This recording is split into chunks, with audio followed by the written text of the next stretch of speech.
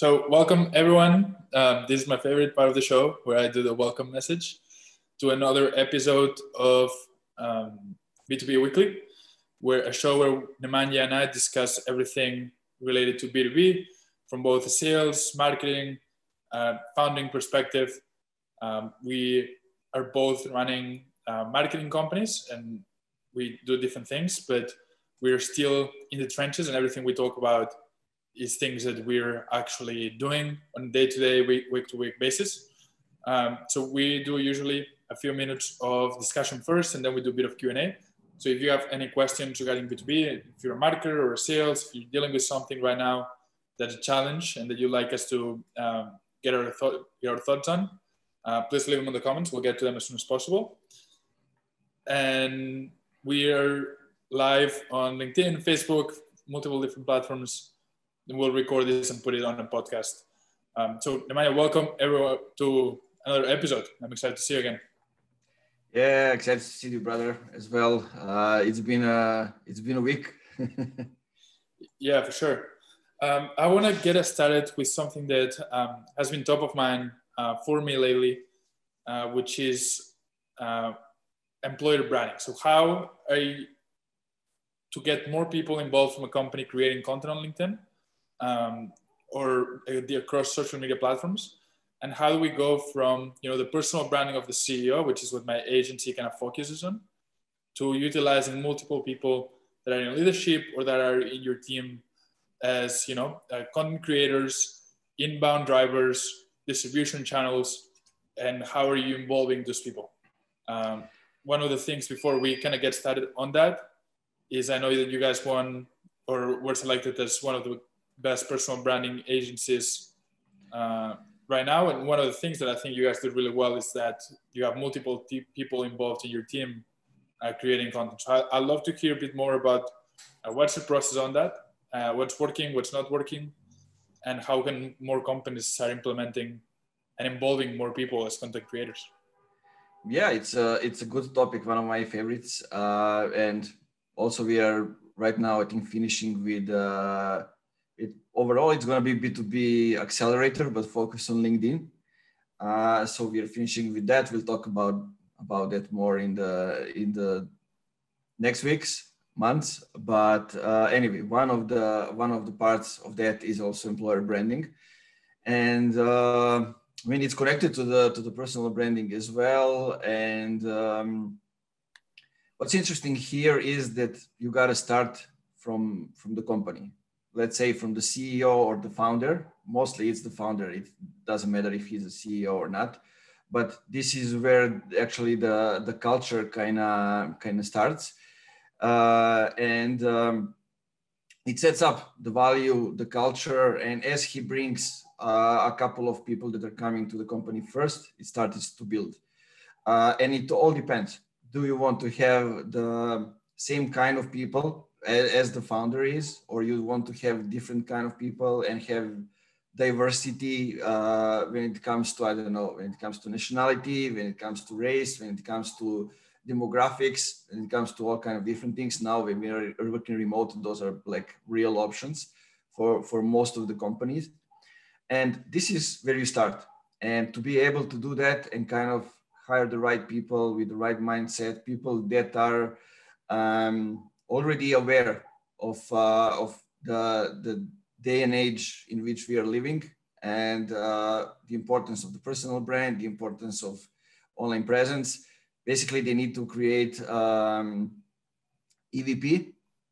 That's a document that company creates when they say what are their values, what do they value in their employees, how do they treat them, like all those kind of stuff. I don't want to get into that because there are some details that I don't know. A lot of them I know, but so that's the first step. So you need to have your own shit figured out before you start hiring other people and before you actually go ahead and do some of those things. And the other option is that you are already a company that exists for 10 years, for 15 years, and you have people who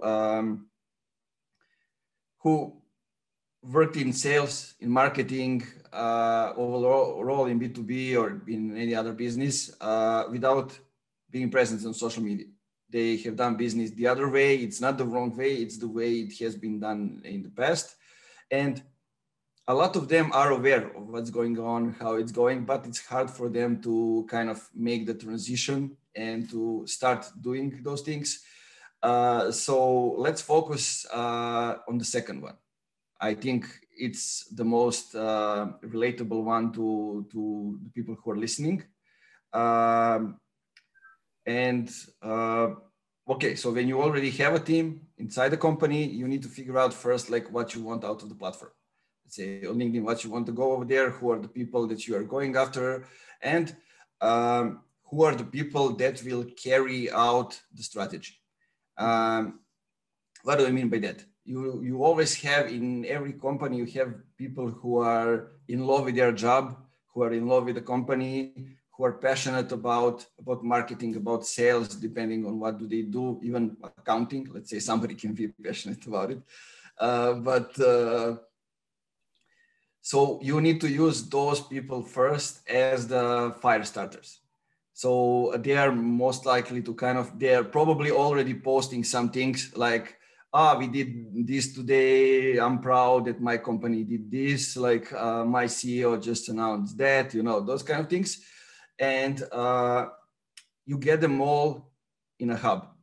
I like to call a hub. It can be just a common group of any communication channel that the company is using. When we kind of explain them those things that we mentioned. So goals, strategy, not only on the company level, but also on the level of their personal profiles. So it's like, let's say the CEO wants to talk about leadership, looking for investments, quarterly goals, stats, those kind of things, experience, CEO about operations, about building a business, head of content about content, those kind of things. And based on that, they have different target groups, or they have the same target group, but they go in it from a little bit different perspective. And when you come up with all that, basically they have the framework. Then you just need to teach them, in most cases, how to write. That's the most difficult part. But there are templates for everything. And what we do is we get people to kind of start using templates and kind of start posting, and then just share the post inside the hub, inside the company. So not on LinkedIn right away. And then we inspire others to come up and kind of give them feedback. So they know when the post is okay to go out, and when they already gave them back inside the hub, they will do that as well on LinkedIn, and it creates the first traction. And then it goes, it depends if the post is good or not. And the hub also, the important stuff of it is education. Why personal branding is important, how can they use it for themselves also, not for the company. And those kind of things. And then the others who are not very good at writing at first, who are skeptical, then they see, these guys are celebrating their wins inside the hub. So it's not they're looking on LinkedIn what's going on. They're looking what's happening with their team inside the company. Then they see, it's working also on LinkedIn. They got the traction. So let us try do this as well. But there is one thing that I forget what's happening before they start posting, and it's engagement. It's easier to get people to kind of start being active before with engagement. The thing that they can start with is kind of being engaged on the company page. So I don't know. I've seen a lot of examples. Some of those are ours. Like the most engaged person gets an award. I don't know. The H Tech had an example of sending them a dinner. They didn't know that dinner is coming, so they're sending them because they're engaged.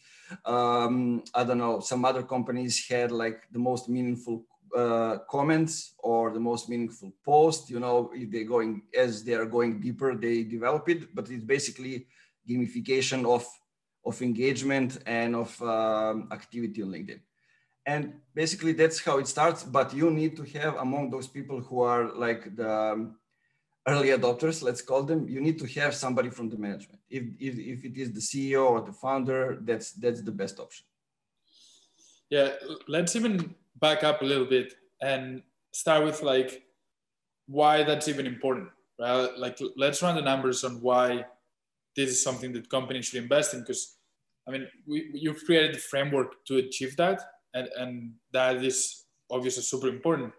But if companies don't believe in this, or they don't understand what are the objectives, it's hard for a company to make that investment of both time and money, right? Because you're probably paying people like during the working hours to create the content. You're investing a lot of time into it.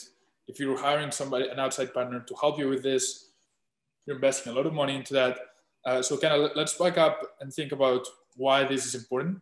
And I think it all comes down to numbers, right? Because it's especially on LinkedIn, when we're talking LinkedIn, you're able to create this organic reach at a price that would be super undervalued and underpriced if you were going through it with LinkedIn ads, right? Like the reach that allows you to create by having 5, 6, 7, 8, 10, and more people involved, creating content on a daily basis is the most underpriced attention that you could probably find right now online. So when you're doing that, if companies are spending 50K, 100K a month on LinkedIn ads, they could probably be doing the same thing at a fraction of the cost if they were doing it organically.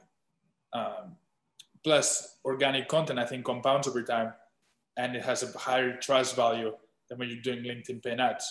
But in companies that are doing this right, like we're seeing Gong, we're seeing Drift, we're seeing you guys, BAMF, those agencies that are doing this efficiently, I think they're seeing an increase in hires, right? They're becoming a much more attractive employer and attracting a talent for them. I think they're seeing inbound opportunities coming in through the content that they create and the reach that they're generating. And they're doing that at probably a very high ROI on the investment, right? So if you're able to get 5, 6, 10 people involved, the more people you get, the more it compounds, because then you're playing on the algorithm as well, because everybody's engaging with each other. So it's creating a real pod, right? So you're getting that organic reach right away, versus going it by yourself and not having anybody engage with you for 6 months and trying to do it alone. So I think that when we're going together as a company, it raises all boats, right? So that allows for everybody to see results right away. There's some accountability levels. There's some compounding efforts as well. So companies, when they're thinking about whether this strategy makes sense for them or not, I think it comes down to, is there an ROI? And it might not be an ROI right away, but it's probably, like I said, the most underrated value and attention that you can get online right now. Having multiple people create a lot of content in one platform consistently and engage with each other. Yeah, and like one thing that's important is that LinkedIn is a platform for B2B for the next 10 years. Right. So basically, if you build your presence now, it's not only for now. It's for the 10 years. I mean, it's not a little time, and you can do a little over there. You can do a lot over there, and it's when we look at what we are going after, what companies are going after. It's not only to get more leads, to get more inbound leads, outbound leads. It's also to get more qualified people to work in their companies. You know, that's not a small thing, and it's related to the thing that we started talking about, EVP and the company and bringing the right people in. I mean, the way you present your company, and if you present those people and they are happy in the company, they are telling about why they are happy in the company. I mean, it's a magnet to get more people like them. Yeah, and I think every founder knows that it's harder to find the right people than to sign new clients. Like we tend to think about the main challenge for companies is to find new clients when I think eventually you realize that at some point getting new clients is relatively simple, but how do you fulfill with the right individuals is what really matters, right? So it's equally or even more worth it to create that employer branding for new hires than to get just new leads and new opportunities. And I think at the end of the day, it's about running the numbers, right? If you're getting 10 people creating content on LinkedIn and you're getting, let's say, 1,500 views per person, that's 15,000 views and impressions per month, per day. If you're doing that 5 times a week, you're having 70 or 75,000 impressions every week. That's almost a quarter or more per month. If you were to pay that for LinkedIn ads, you'd be spending a lot of money for that.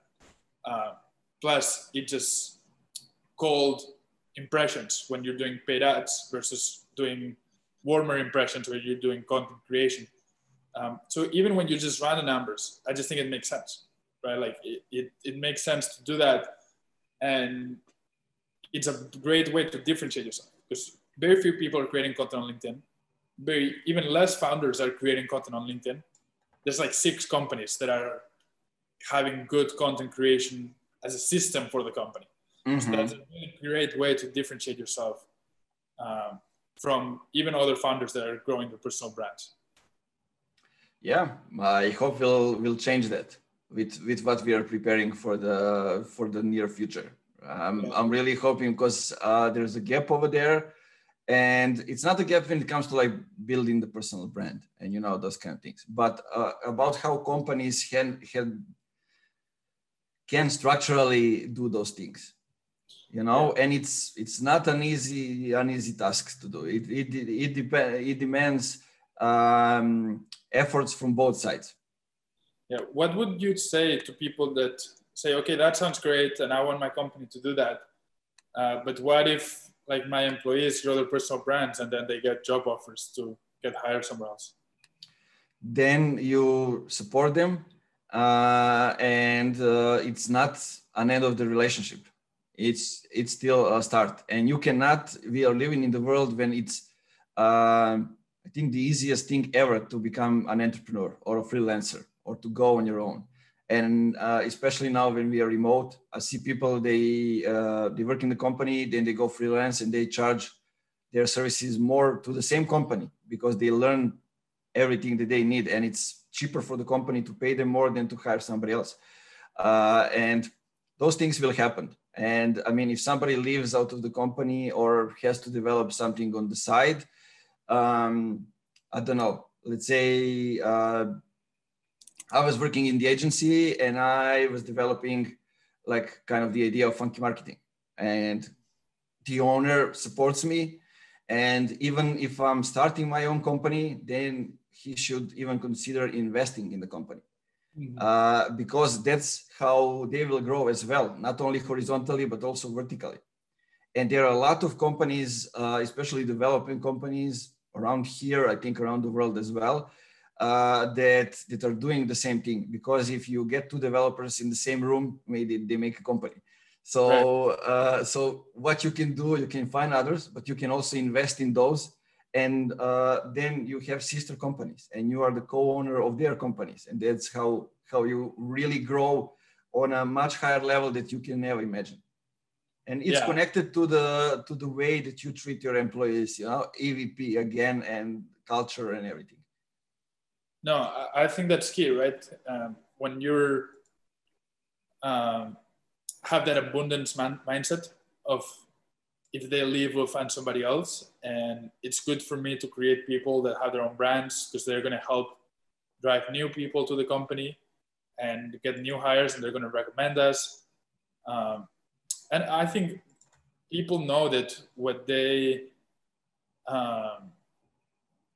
when they're in a good situation, they're not going to be able to replicate that easily, right? Like if somebody works for you and you're helping them grow their personal brand and you're helping them, create content and you're introducing them to this, and then somebody offers them $5,000 more a year, do they want to really give up your support system and everything you've done for them for $5,000, right? So I think when you're treating people right, eventually there's a karma element to it that's going to come back to you.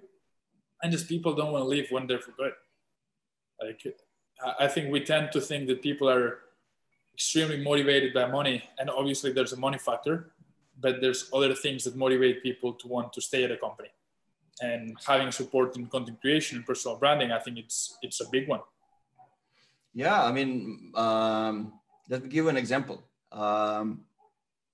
There's a lot of traction for developers, highly skilled developers, especially those that have like 2-3+ years of experience. I don't want to even mention those that have more. But somebody that has like 4 or 5 years of experience as developer, they're probably interested in some other things. Like they want to lead the team, they want to get involved in the management. So they don't care if you offer them the same amount of money or $500 or euros more. They are more interested in getting involved in some other stuff and growing as a person and as a professional. So it comes down to that as well. No, absolutely. And I think we're going to see that. But it's easy as a founder to get scared. I think you have to have that abundance mindset to deal with that. What are some companies you've seen that are doing this right? Obviously, I think you guys are doing it well. But what are some of the things that other companies you've found in the space that have done this well?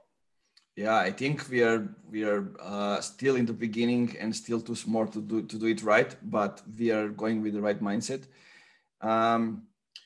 I don't know. There are a lot of companies that are doing good. I mean, when we talk about hub engagement and doing right for the employees, I think Gravy is a good example, also connected to the LinkedIn, what we are saying. I mean, those are all just my observations. I've never been in the company, just talk with people from Gravy. Also, I don't know, when I see company employees of the company really like being excited about what they do about the company, then I guess that something good is going on in there. So that's Gravy. That's definitely is and was before Drift. Yep. So I don't know, but I don't see that many companies being like that. I mean, even the guys who are dominating LinkedIn, I don't see many employees being excited about the company, sharing about those things, talking about, I don't know, the culture or using the way they communicate in the company to kind of communicate on their personal things, because it becomes an infection, a positive one. I don't know. Do you have maybe some examples that I'm not seeing? No, that's why I was asking. And I think this is something that we could potentially help people with, because once you do it for a personal brand, then you have to find the structure for the whole company. But it's basically the same thing. But there isn't many people that do this right, which is a shame, because I think it's a big opportunity for companies. Yeah, there's also one thing I noticed. There's a company that we are now working with.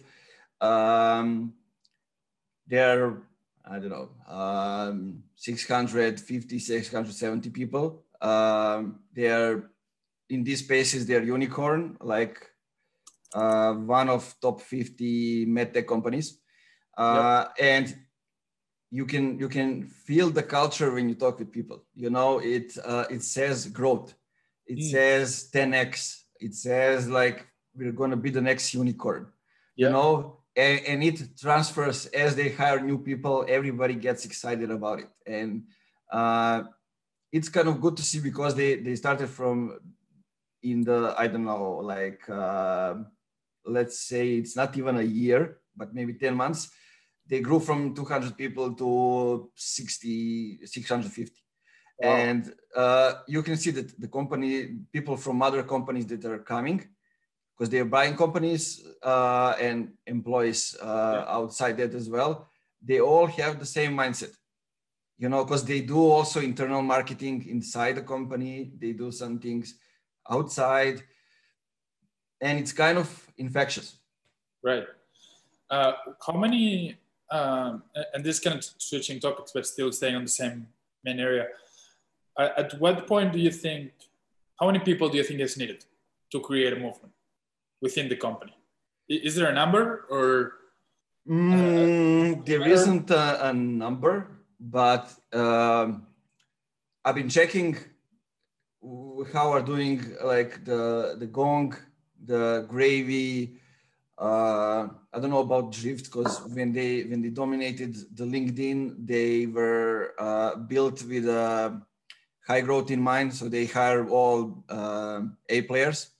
Yep. And it's kind of a different thing, but I mean, I'm not saying that other companies that I mentioned aren't doing that. I just don't know.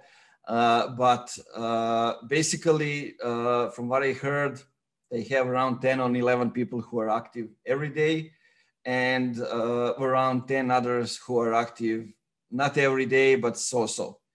So, and if you see how Gong is doing, how Gravy is doing, it seems to be enough. Yeah, I think a minimum of 10, a minimum of 5 is needed. But I think the right range is between 10 and 20. Right? Yeah, when I say like those numbers, I mean to really dominate the platform. Yeah, I think with 5, you start to create a movement. Right? I think with 5, you start to differentiate yourself. When it gets to 10, 15, I think that's when things get really, really interesting.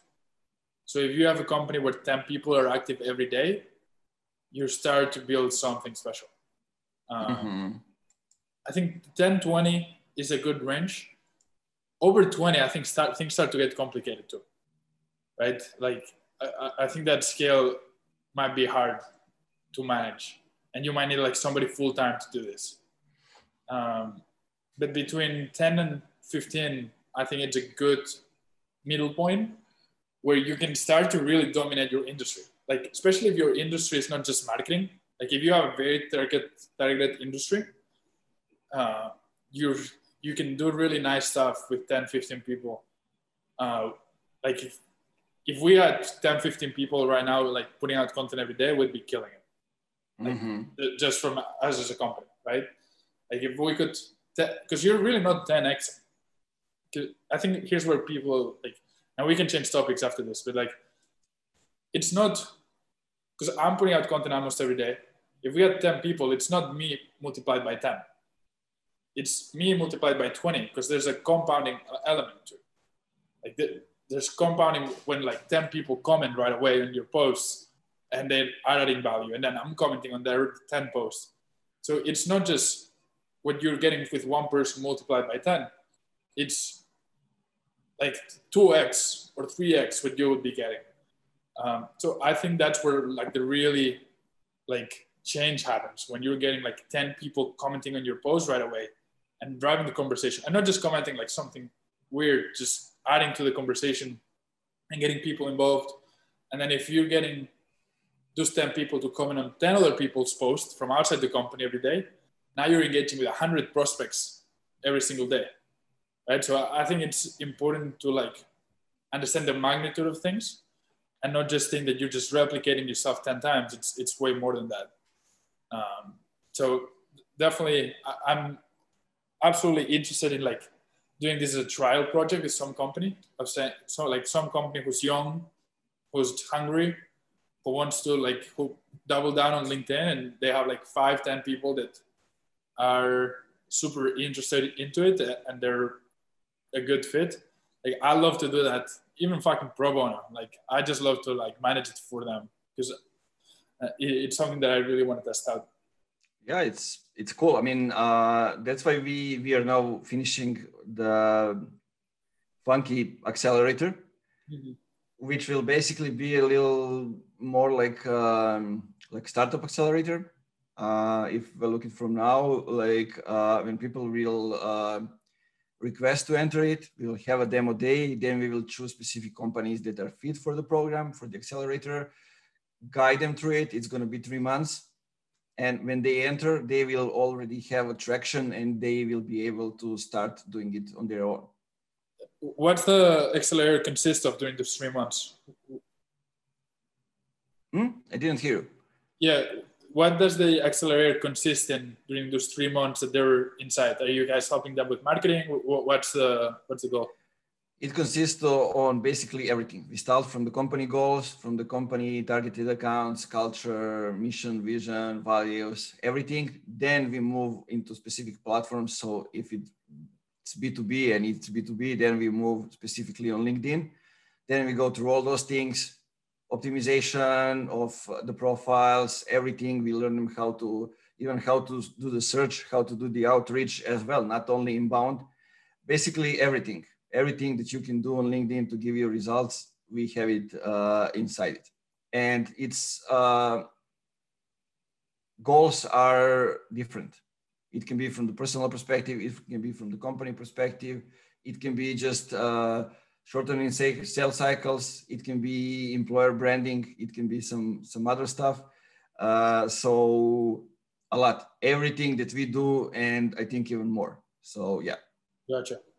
What do you guys, are you think, I don't know how like advanced you are on like planning this and putting this together, but do you know if you're gonna like take equity? Do you take like a payment? What's the financial or business model for it? Still thinking about it. We are firstly coming up with the program and everything, testing it out, and then we'll see what will we do. But I don't know. All the options are open, so we're going to see how much capacity do we have right now, and like what are we going to do? Yeah. In relation to that, how do you, as a founder, manage multiple opportunities? Because I think founders are usually like curious people who see opportunities everywhere. How do you manage like multiple projects at the same time? Or is your advice to like other founders to like focus on their company and just their company? Or how do you open up like a second business venture and not get distracted from the first? What's your advice on that?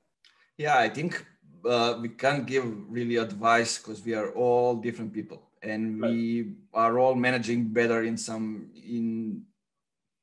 different stuff. There's a good book. I recommend it to you. I'll send you the link. Derek Sivers, Hell Yes or Hell No. Kind of like a modern Marcus Aurelius, and the little stories that are written like LinkedIn post, and it's great. It makes you think about especially like those kind of things. But in my case, I've always wanted to build a product of my own, but I didn't have an idea about it. So now when we are working with companies, we are inside the companies, we kind of have the better overview of everything. And that's why we are coming up with, we develop something that works for the companies, works as a service. Why not make it as a product? So this is how we are going. And then from that product, we have a chance to build, I don't know, multiple other products, smaller ones. And basically that's how I see it. I don't want to be dependent on just one income stream, which is clients in this case. But I want to do some other stuff. Before COVID, I wanted to do, I don't know if you talked about it, probably yes, a big event that will gather marketers from all around the world, and it will move from country to country and like do everything except marketing. So that will become another product. I still want to do an e-commerce shop, a small one with funky marketing brand. So those are all ideas. We'll see what will become a real thing. All depending on how's the situation with COVID, how's business developing, and all other stuff. Yeah, for me, my approach to that is I definitely do not, because at least knowing myself, I know how hard it is to manage multiple things at the same time. And that when you're always giving up something. When you take on a second project or a third project, you're always giving up something. Doesn't mean that you have to give up your first business, right? But you're giving out, there's an opportunity cost to everything. So it might be social life, it might be sleep, it might be Netflix, or it might be your first business. It depends, right? So for us, I think so I run my company, of course, and then I run Scalable Services with a business partner, which I own 35%. And it's a private community for agency owners. And like doing both is hard.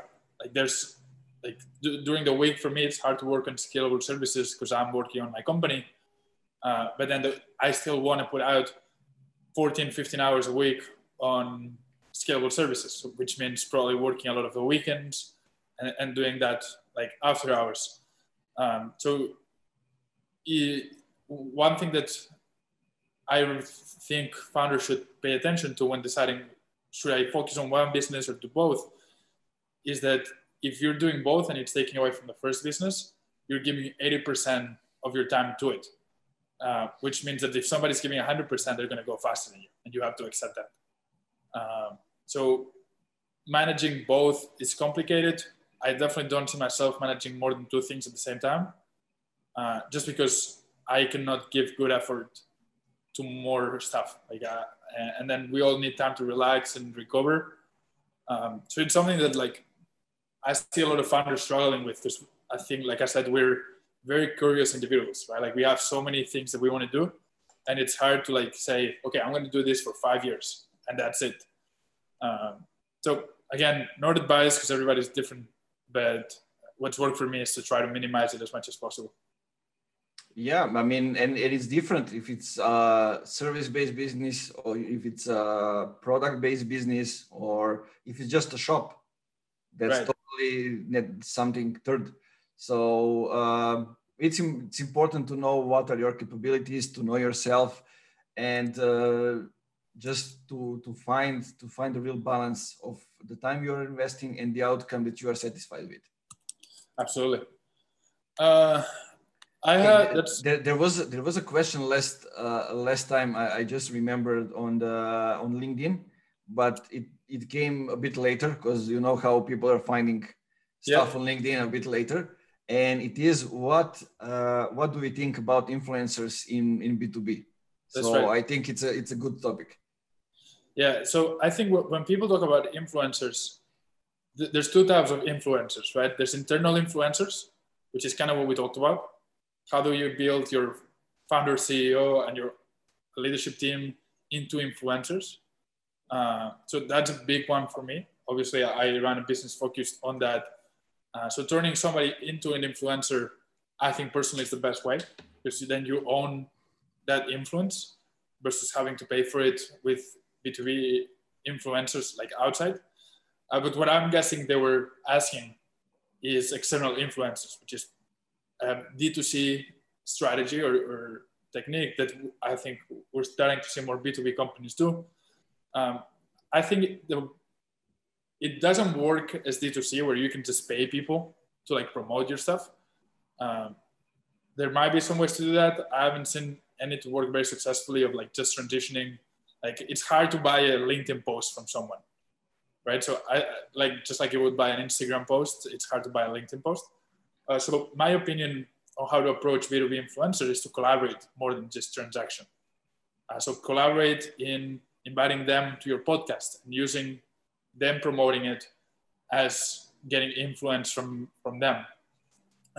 Inviting them to have like events where you can collaborate, webinars that 2 parties coming together and both promoting on both sides, and you cross-pollinate audiences.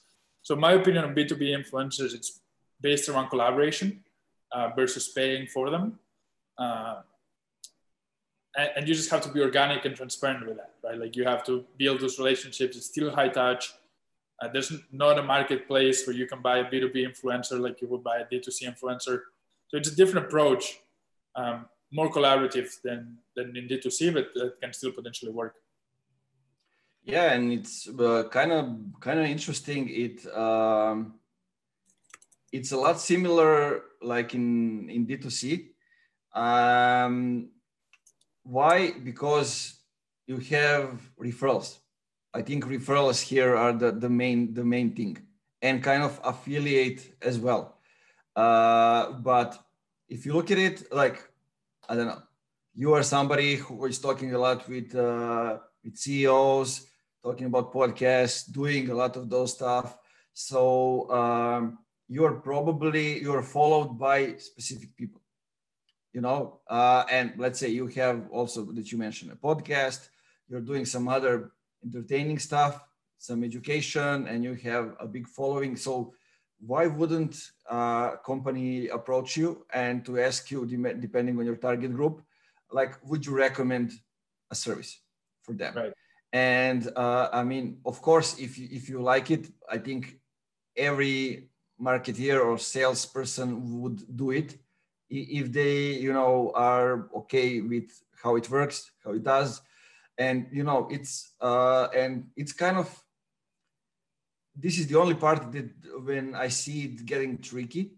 And this is like, people don't buy SaaS products with based on which one is better, but because a lot of them are kind of similar, but it's the experience they have which brings you to buy it.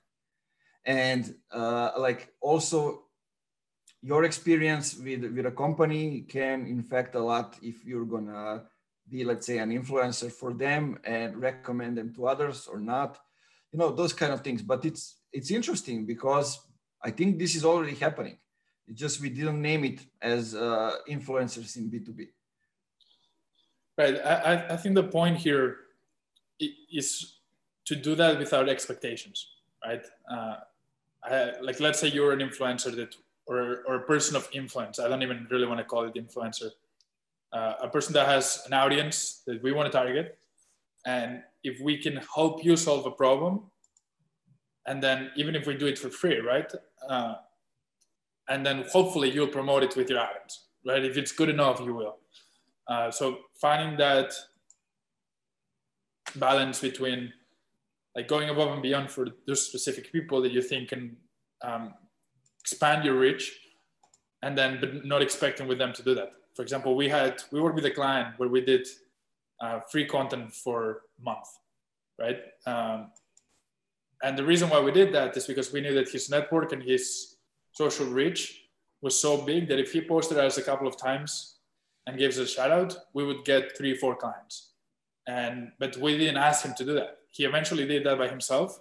And then we got 4 leads right away in this week coming from that one tweet and one LinkedIn post where he said the content was created by Marty and his team at Influence Podium. So that's like what an influencer is, but it didn't say that we didn't buy a shout out from them.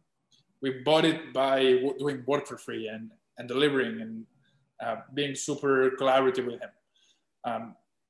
So that's why I mean it's less transactional, right? Because in D2C, like there's marketplaces where you can like filter the influencers, and then it says one Instagram shout out on the story, $80. You pay and then you get the shout out. With B2B, it's different. It's a relationship, and if you provide value, hopefully they promote it to you, to their audience. So it worked really well for us, and this is something that we're looking to do more of.